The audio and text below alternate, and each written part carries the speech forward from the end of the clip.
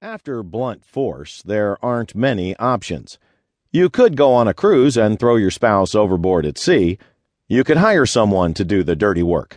That never pans out because most killers for hire are also cops, who, if you are not organized crime paying big bucks for a well-orchestrated hit on a criminal rival, simply arrest you.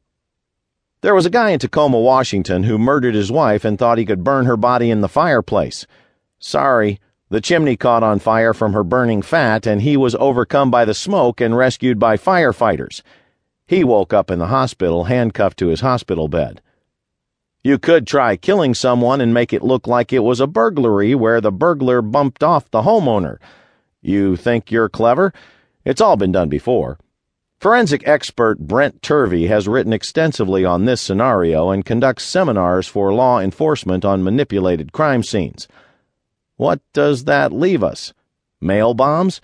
Those are too many variables, and mail bombers make the mistake of believing that the explosion will destroy evidence. Nope. Sorry. Among the debris of the horrific Alaska mail bomb conspiracy case was a little piece purchased from Radio Shack by the bomb maker. The sales receipt was on file. In another case, cops found the stamp blown off the package. It had the bomber's thumbprint right in the middle, clear as day, guilty as charged.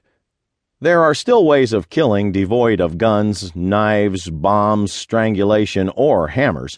In fact, there is a method of homicide that was so popular in the 19th century that people were bumping off each other left and right, friends, family, parents, husbands, wives, children, and even strangers, because there was no way to get caught.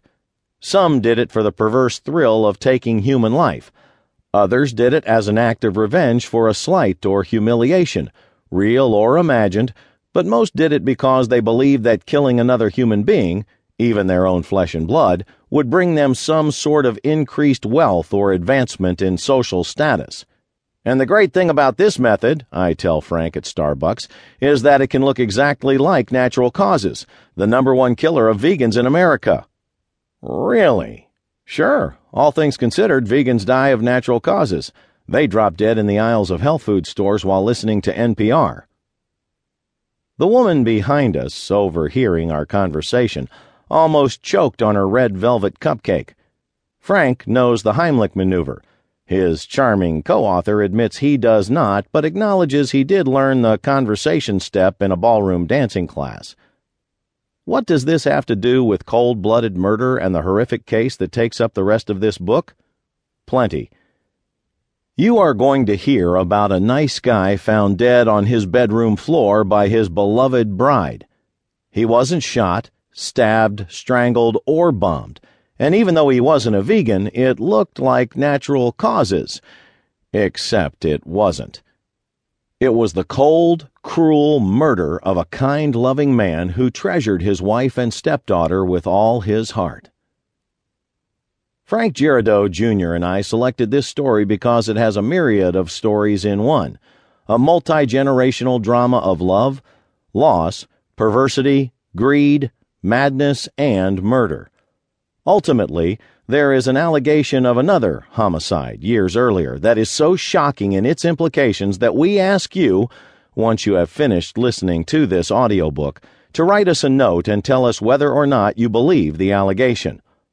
Oh, and as with all true crime books, this is a version of events recalled from memory and adapted from personal in-depth interviews with diverse individuals, information shared by law enforcement, attorneys, newspaper reporters, private detectives, insurance investigators, and experts in diverse fields whose insights offer keys to understanding how such a heinous crime can be committed.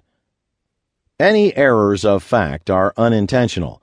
Some names have been changed to protect privacy, and certain conversations or comments required emendation and speculative reconstruction for your ease of listening and comprehension. Much of the dialogue is taken from secret recordings presented as evidence in the murder trial. What begins as an epic mystery becomes something far more perverse, bizarre, and as hypnotically fascinating as a tragic roadside accident. But this death was no accident. It was a cold-blooded homicide, committed by someone with a taste for murder.